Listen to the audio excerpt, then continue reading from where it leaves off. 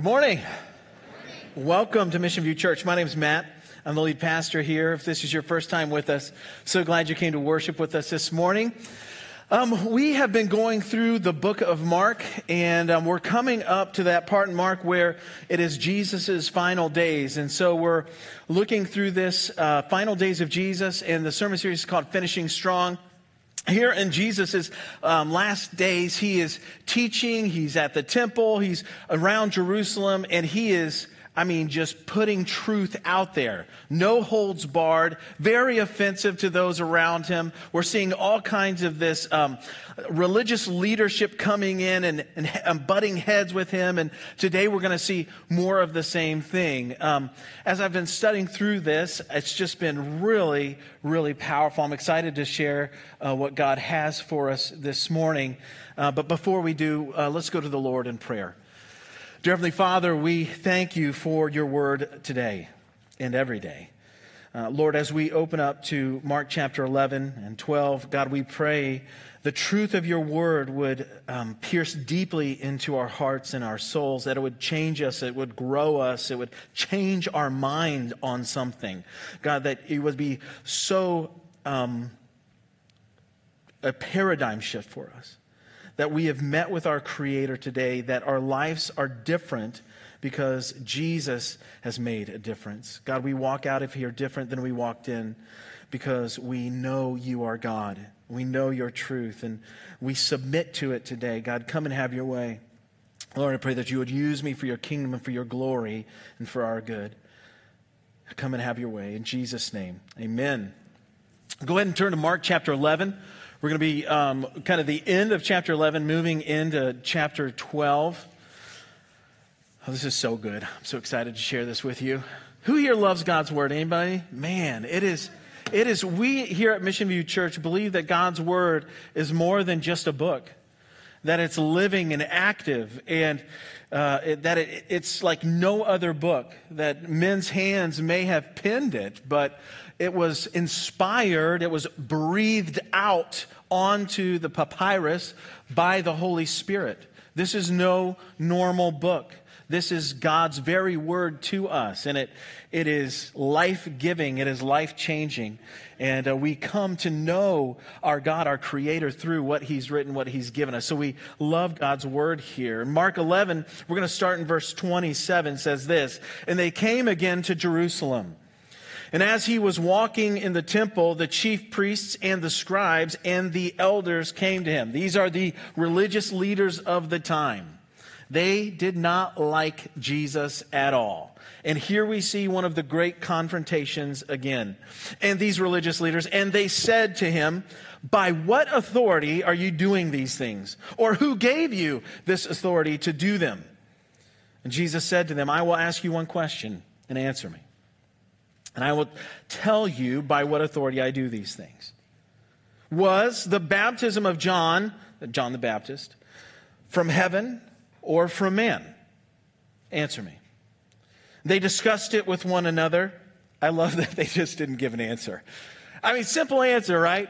From heaven or from man, right? They could have just blurted out an answer, but no.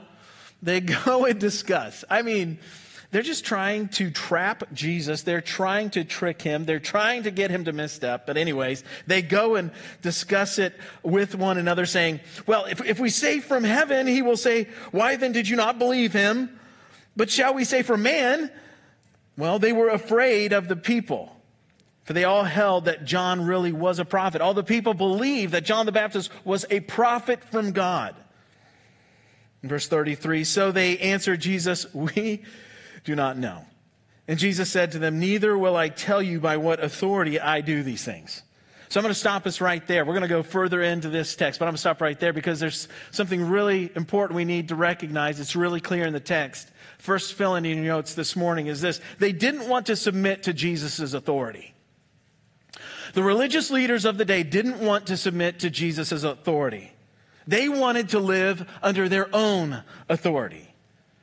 Now, Jesus points to John the Baptist, who all the people viewed was truly a prophet sent from God, and John the Baptist proclaimed his message. His whole life was dedicated, his ministry was dedicated to proclaiming that Jesus is the Messiah.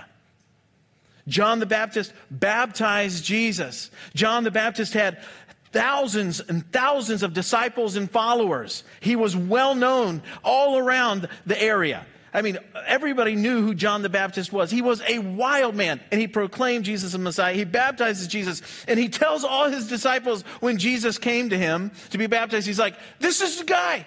This is the guy I've been talking about. Don't follow me anymore. Go and follow Jesus. But these Pharisees and the scribes, the religious leaders of the time, hated Jesus, and they hated John the Baptist too, because John was pointing to Jesus as King of Kings and Lord of Lords. Well, these religious leaders wanted Jesus to discredit himself so they could do away with him. That's how much they hated him, trying to entrap him so that they could literally off him, get rid of him, end him. You see, the religious leaders held great power over Israel. And what Jesus was preaching, and with all the miracles that he was doing, supernatural works he was doing, was proclaiming truth. He was really pointing out the misguiding of these religious leaders. He would say things like this: you have heard it said, do not murder. But I tell you, don't hate someone. That's like you've murdered them. You have heard it said, don't commit adultery. But I tell you, if you look at a woman lustfully, you have committed adultery in your heart. Now, we hear these things and we're like, wow, that's powerful. This is real truth, and it means so much to us. The religious leaders of the time hear this saying. They say, when Jesus says, you have heard it said, they're going, that's us. We said that.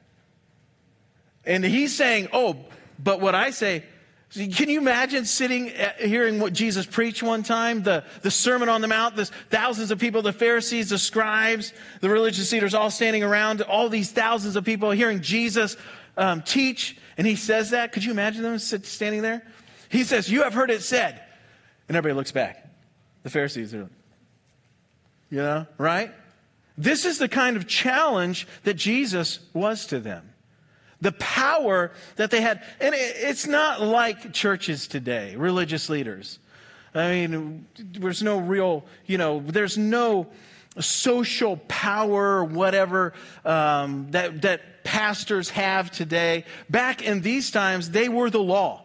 The religious leaders of the time were the law.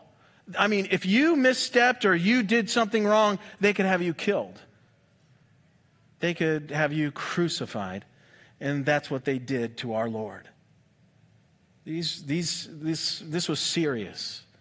This was a challenge to their power, and they would have none of it. Jesus was confronting them. Because what they had taken something beautiful, God's covenant with his people, his promises to his people. They had been entrusted with this, and they twisted it.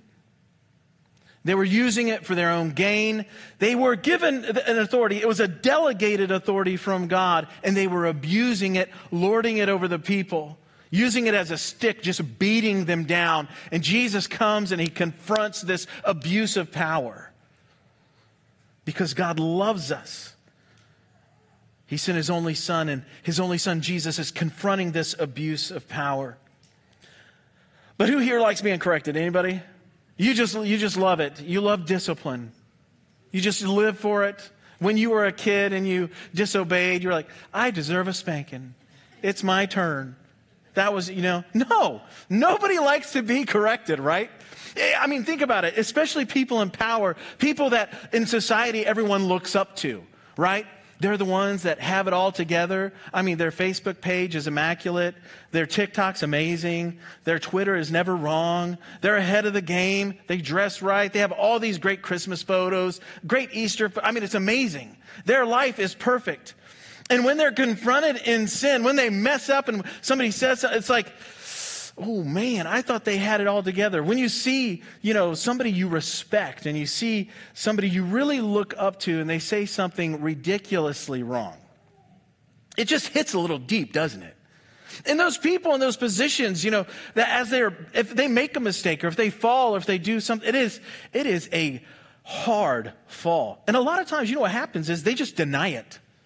They're holding on to their platform as tightly as they can. They don't want to lose the influence that they have. They don't want to lose the power that they have. But none of us likes to be corrected. None of us like to be told we're doing it wrong, or we said something wrong, or we did something wrong. I have a puppy now. It's great. I love having a puppy, but I have no sleep. I'm exhausted. Training an 11-week-old Rottweiler is not an easy task. It's lots of treats, redirection, no's, and learning. She gets sick of hearing me say no and telling her not to do something. She barks right back at me. I'm like, no, don't chew on the couch. And she's like, ruff, ruff. I mean, like defiantly. Like there's a real defiance there in an 11-week-old puppy. She doesn't like being reprimanded. She just barks right back. She throws a little temper tantrum. And I'm like, don't chew that. And then she'll go grab something else she's not supposed to chew. We literally have about 80 toys on the floor of the family room. And she will chew the couch or her pee pad and shred it, It's like, what are you doing? She throws these little temper tantrums. And really what we see is these religious leaders are throwing these little temper tantrums. They were unwilling to submit to Jesus' authority. But I would say today, too, that we're probably guilty of a few temper tantrums ourselves. Because in Christianity, the reality of Christianity is that God is calling each and every one of us to be under His authority and to do what His Word tells us to do. And there's some difficult things in here. I don't know if you've read it or not. But it says things in here like, love your enemies. It says things like, pray for those who hurt you. When I read things like that, I'm like, oh, that sounds so good. That's so nice. I'm just going to be a Christian person. I'm going to love my enemies. And I'm going to pray for the people that hurt me. I seriously think that as I'm praying. And, that's the Holy Spirit, pressing me on to be like Christ called me to be. And then somebody hurts me. And I'm like, oh, I'm going to get them back. I'm going to do this. I'm going to do this. I'm going to do this. And then I'm going to tell everybody how terrible a person they are. The idea of God's Word, the truth of God's Word is wonderful. And our spirit, the Spirit of God, the Holy Spirit that lives inside of us is attuned to His Word. And as we hear His Word, it's good and it's wonderful. And we gravitate towards it in our soul and our hearts. Love it. It's just great. But our flesh just fights us on it the whole time. I'm like, I love God's Word and I want to do what's right. I want to love my enemies. I pray for those who hurt me, but I want to get back at them. I want justice. And there's this battle that goes on inside of us. And as we look at these Pharisees and we look at those who crucified Christ here, as we look at His final days, it's easy for us to just point the finger and be mad at them, but there's something God is teaching us through all of these accounts in the life of Christ, and that God is changing you and me. God is changing us. He is challenging us. Jesus' very words and what He shares and what He does challenges us even today. Because none of us have arrived. I wish we had, right? I wish we had it all on lockdown, right? It's 10 Commandments. It was Jesus' truth, the Sermon on the Mount and all of His parables and teachings. And we were just rocking and rolling and had it locked in. But that's not who we are. And that's why Jesus came. He knew we would have this struggle. He knew that we would be being sanctified and being changed over time, that God was going to do this amazing work in us. That's why Jesus came. You see, the Christian life is a life lived in submission to God. And that submission is something that happens over time. It's a journey that we are on. And that journey we are going to be on until we see Jesus face to face. Either we go from this life into heaven and see him, or he comes again in the clouds. I'm praying that he comes again in the clouds tomorrow. I'm just saying that, throwing that out there for you all. Join me in prayer for that. We pray that Jesus comes. But at one time we will see him. Then, at that moment, we are set free from this flesh and spirit battle that's going on within us. But the Christian life is a life lived in submission, and that life is a journey that God has called each of us to. Man, another thing I want to point out in here about the Pharisees and what was going on, there's a line in there that says, when Jesus challenged them, tell me by whose authority John did these things, heaven or was it by man's? What was one of the reasons they didn't want to give an answer? This is key for them and for us today. It was because they feared what the people would say. They feared man. Now, this is wild because think about this. Jesus is God. God is standing face to face with these religious leaders, and they're afraid of man, not God. They feared man and not God. And so I looked up and did a little bit of work on the fear of God. Listen to what God's word says about the fear of the Lord. It says that the fear of the Lord is hatred of evil. The fear of the Lord is the beginning of wisdom. The fear of the Lord prolongs life. In the fear of the Lord, one has strong confidence, and his children will have a refuge. The fear of the Lord is a fountain of life, that one may turn away from the snares of death. Better is a little with the fear of the Lord than great treasure and trouble with it. The fear of the Lord is instruction and wisdom, and humility comes before honor. By steadfast love and faithfulness, iniquity is atoned for, and by the fear of the Lord one turns away from evil. The fear of the Lord leads to life, and whoever has it rests satisfied. These are just a few of the things God's word says about the fear of the Lord. Sometimes we struggle with sin and its horrific consequences because we have forgotten the fear of the Lord. Let me say it this way. We've forgotten the awe, the power, the amazement, the astonishment, and reverence that God's very existence demands. When was the last time you went outside in the evening on a clear night? I know we don't have many of those right now, this time of year, but you go out on a clear night, you look up into the sky and you see all the stars, you see the moon, you look up, there's a universe out there, and you just think to yourself, man, am I small. Have you ever had one of those times in your life? Man, this past summer we went to North Carolina, and I remember going out one evening. I'm standing at the edge of the ocean, looking out and just saying, man, this thing's amazing. The waves are coming in. You can hear it, the smell of the salt water and the breeze hitting your face. And you just look out and all you see is water. It's just this amazing mass of water with so much life underneath it that we have yet to discover. And I think to myself, what an amazing God we serve. We lose our way when we lose our wonder, because we lose the fear of the Lord. This fear of the Lord isn't the type of fear that you and I think about. When we think of being afraid, we think of kind of like running the other way, right? If I'm afraid of something, I'm going to run from it. Flight or fight, right? This is kind of that initial reaction. And so when the Bible is talking about this fear of the Lord, he's really talking about this sense of awe and wonder. Like standing at the edge of the Grand Canyon and just saying, man, God is something else. And there's a little bit of fear that goes into that, right? Because you don't want to just jump off the edge of the Grand Canyon.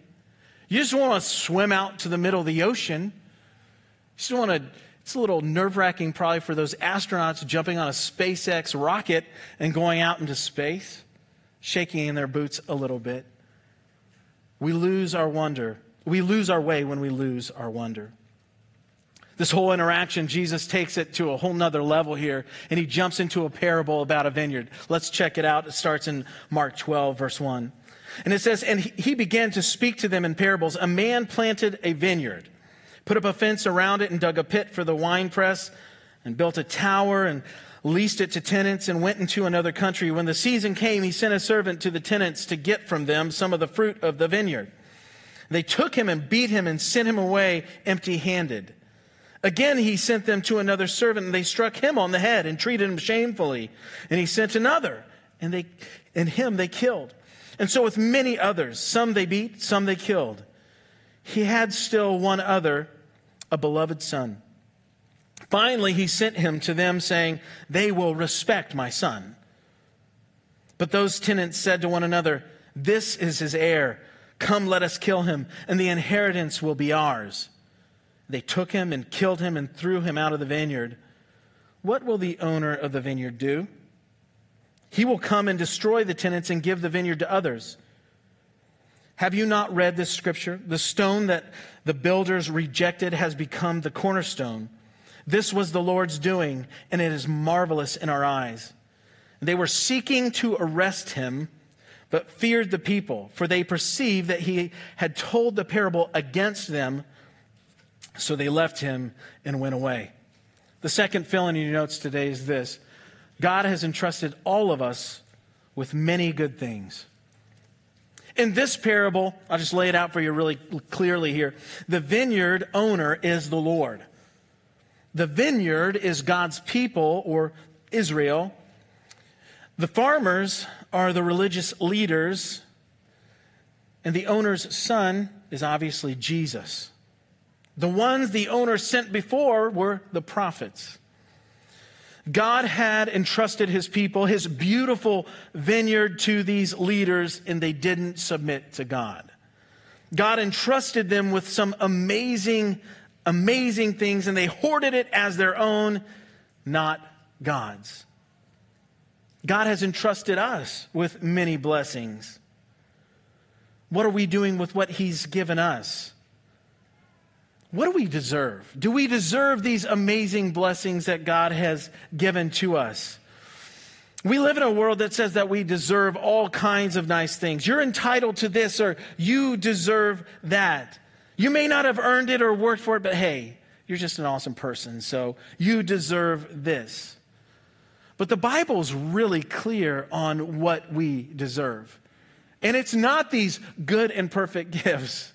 The Bible says that all have sinned and fall short of the glory of God, that we are deserving of God's wrath and eternity in hell, separated from him. But God, in his grace and mercy, sent Jesus to make a way for you and I.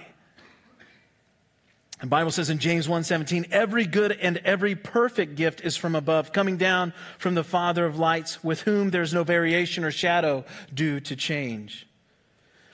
You see, the problems start to rise up when we take these gifts and begin to hold on to them so tightly they become ours, when really everything that we have is God's. And this is what the religious leaders had done. With the power that God had given them, with the gift that God had given them, they were holding on to this gift so tightly that when the very gift giver came to them in person, face to face, they crucified him and killed him. Not only that, they spent 3 years dedicating their lives to trying to build a case to destroy the very person that gave them everything that they had. And that's what idolatry does to us. God's amazing. He loves us, and he pours out these amazing good gifts to us. Maybe it's that home that you live in. Maybe it's that new car. Maybe it's something really good. Maybe it's a spouse. What a great and amazing gift. Maybe it's your children. Amazing gifts. But what we have a tendency to do is the same thing that these religious leaders do. We take these beautiful and wonderful gifts, and at first we're like, thank you, Lord. I've been praying for this for years. I've always wanted children. Thank you, God. I just praise the Lord for this beautiful baby boy or beautiful baby girl. And you're just so excited and so happy. And as they're growing, they're your son You see them grow. You raise them. You've changed their diapers. You've taught them some of the scriptures. You're leading them in the way they should go. And then they turn 13. And you're like, what in the world happened? And they start challenging you on the things that you've taught them. And you grab them and you bring them back to the truth and you direct them and you remind them, and then they turn 18. They start making some of their own choices. And you try and redirect them and you try and hold them and they're your son. This is your son and you're taking control. And they don't want to talk to you anymore. Maybe you've said some things you shouldn't say in a way that you shouldn't say them. You love them so much.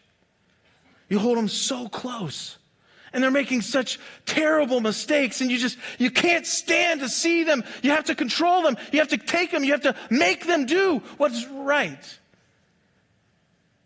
We've taken a beautiful gift that God's entrusted to us, and we've made it mine, not his. There's a scene in the movie Tommy Boy. Have you guys seen that movie? Okay, thanks, Zach. And every time I think about idolatry, I think about this clip. Now, Tommy Boy's about this young man who's been in college for like 20 years. And his dad passes away, and he has to go and run the family business. And a part of that job is he has to go out and make these sales, or his business is going to go bankrupt. So it's really, really, really important that he goes and makes these sales. And he really, really, really values these sales. Really values them and holds them closely. They mean so much to him. So I finally have the chance to show you this video clip. It's a picture of what we do with things that God entrusts to us. Let's check it out. Helen, we're both in sales. Let me tell you why I suck as a salesman. Let's say I go into some guy's office. Let's say he's even remotely interested in buying something. Well, then I get all excited. I'm like, Jojo, the idiot circus boy with a pretty new pet. The pet is my possible sale. Oh, my pretty little pet. I love you. So I stroke it, and I pet it, and I massage it. Yeah, I love it. I love my little naughty pet. You're naughty. And then I take my naughty pet and I go. Oh! I killed it! I killed my sale. That's when I blow it. Oh, that's a great picture of what we do with the things that God gives us when we hold on to them too tightly. God loves you. And he has given you so many amazing gifts. But we have to remind ourselves daily that these are not ours. They're his. Our children are his. Our homes are his. Our parents are his. Our tomorrow is his. It's entrusted to us. Reminding ourselves that every good and perfect gift comes from our Father in heaven.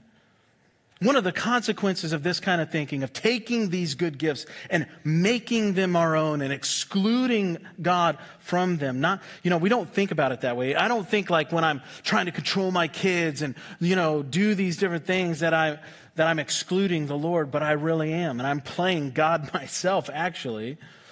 Some of the consequences, one consequence is anxiety, fear, and worry. When we hold on to the things God gives us and make them idols, and then God allows them to either be taken away from us or challenged in our lives, we get anxious or totally freak out. We think things like, how can I survive this? I really value that thing. I love that thing. I live for that thing. I worship that thing. I gave everything I had for that. How could you take that away from me, God? How could you do this? And we turn on the very one who's given us these things. We get anxious, angry, and bitter because good things from a good God have become God things, little g, God things in and of themselves. And God will never stand for being second or third place in our lives. Is there something or someone in your life that has taken the throne of your heart? The religious leaders had taken a good thing, leadership, to be protectors of God's law, and made it a God thing for them. What is it in our lives that's out of balance? Is there anything in our hearts that have taken too much of our hearts? The religious leaders were confronted over and over, and eventually they killed Jesus for it. This leads us to our final point. When we're confronted with the truth, we can submit or we can rebel. When we're confronted with the truth, we can submit or we can rebel.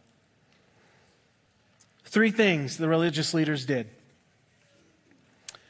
They were angry at the truth, they feared man, and they ran from God.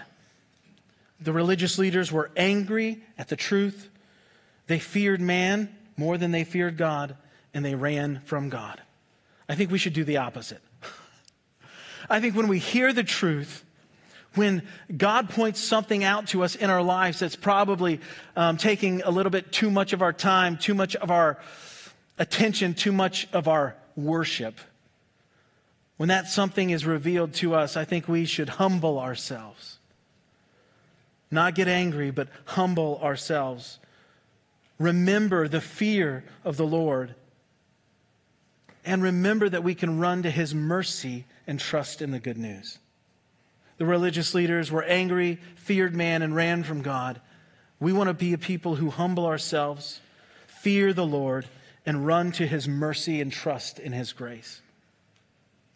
When we're confronted by the truth, really what's happening, the Bible teaches us, is that for us to actually understand the truth and see it applied to our lives is actually something supernatural that happens.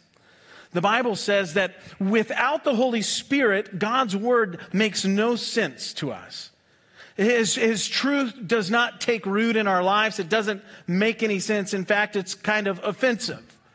But with the power of the Spirit living in us, the Holy Spirit brings light to this truth, and it actually becomes life to us, and it reveals things in us, and it reveals things about God. And in so doing, it convicts us of sin in our lives. That's the work of the Holy Spirit living in us. That is an amazing supernatural thing that is happening. So this is a fruit of the Spirit living in our lives, is conviction of sin. And we don't talk about that all that much, right? Nobody wants to talk about being convicted of sin or repentance. Those are like dirty church words that pastors aren't supposed to talk about too much. But there's something I jokingly say, but it's actually really, really true. As Christians, there's 2 things that we should be professionals at. I mean, if there's 2 things that we should have really just lined up in our lives. 2 things. You guys remember what they are? Does anybody remember what they are? Repentance and forgiveness. We should be professional repenters and professional forgivers. Because as we live out our lives, God, let me say it this way, God loves us too much to leave us the way we are. He is going to change us and grow us continually. He is never going to leave you alone. He's never going to leave you to your own devices. He is going to step in and do the work of change and growth that only He can do in our lives. And He's doing that because He loves us. So this miraculous work of conviction of sin that the Holy Spirit brings should be happening on a regular basis. Now, I think God in His grace doesn't do it every day because we'd just be puddles, messes everywhere. He does it in seasons of growth and change that He works in us. But when we sense that, we are quick to repent, acknowledge our sin, and acknowledge His truth and Him as God of our lives. You see, the Pharisees and religious leaders of the day allowed the truth. They allowed Jesus to be a torment instead of being a testimony. And that's the opportunity that we have. When we are confronted with the truth, it will be a torment or it can be a testimony. When the truth comes into our lives, we can respond to it with hard hearts and run from it and just be like, God's word might say that, but I'm just going to keep doing what I want to do. But the Holy Spirit's going to, push on us and squeeze us more and more. Or we can just testify to the truth. You know what, Lord? You're right. This was wrong. This was sinful. I shouldn't think this way. I should love my enemies. I should pray for those who hurt me. Lord, you're right. I submit to your truth. And then testify about it. You know what? Here's what God's doing in my life. Those are great conversations. Have you guys ever had conversations like that? Where you talk to somebody at your community group, or you go out for coffee with a brother or sister in Christ, and you're like, what's God doing in your life? Man, here's what he's doing in mine. I was doing this, and I always thought that was okay, but man, the Lord just really convicted me about that, and God's really changing me in that. And it's been really hard, but it's been really, really good. What's God doing in your life? And then somebody else starts sharing what God's doing in their life. Those are the kinds of conversations that Christian fellowship is really talking about. You see, God's truth can be a torment or a testimony. What are we going to do with the truth? I want you to know this too, as we're talking through, these are some difficult things, being confronted with truth, looking at idolatry in our lives, and as the Holy Spirit brings conviction of those things, I want you to know that God's not up there shaking his fist at you, going, why can't you do anything right? Don't you remember, don't you know better than this? That's not how God is up there. God loves us so much that he sent his only son to die for our sins. That whosoever would believe in him would not perish but have everlasting life. He's not up there condemning you. He's up there calling you to him. Telling you that he loves you, that he has something better for you.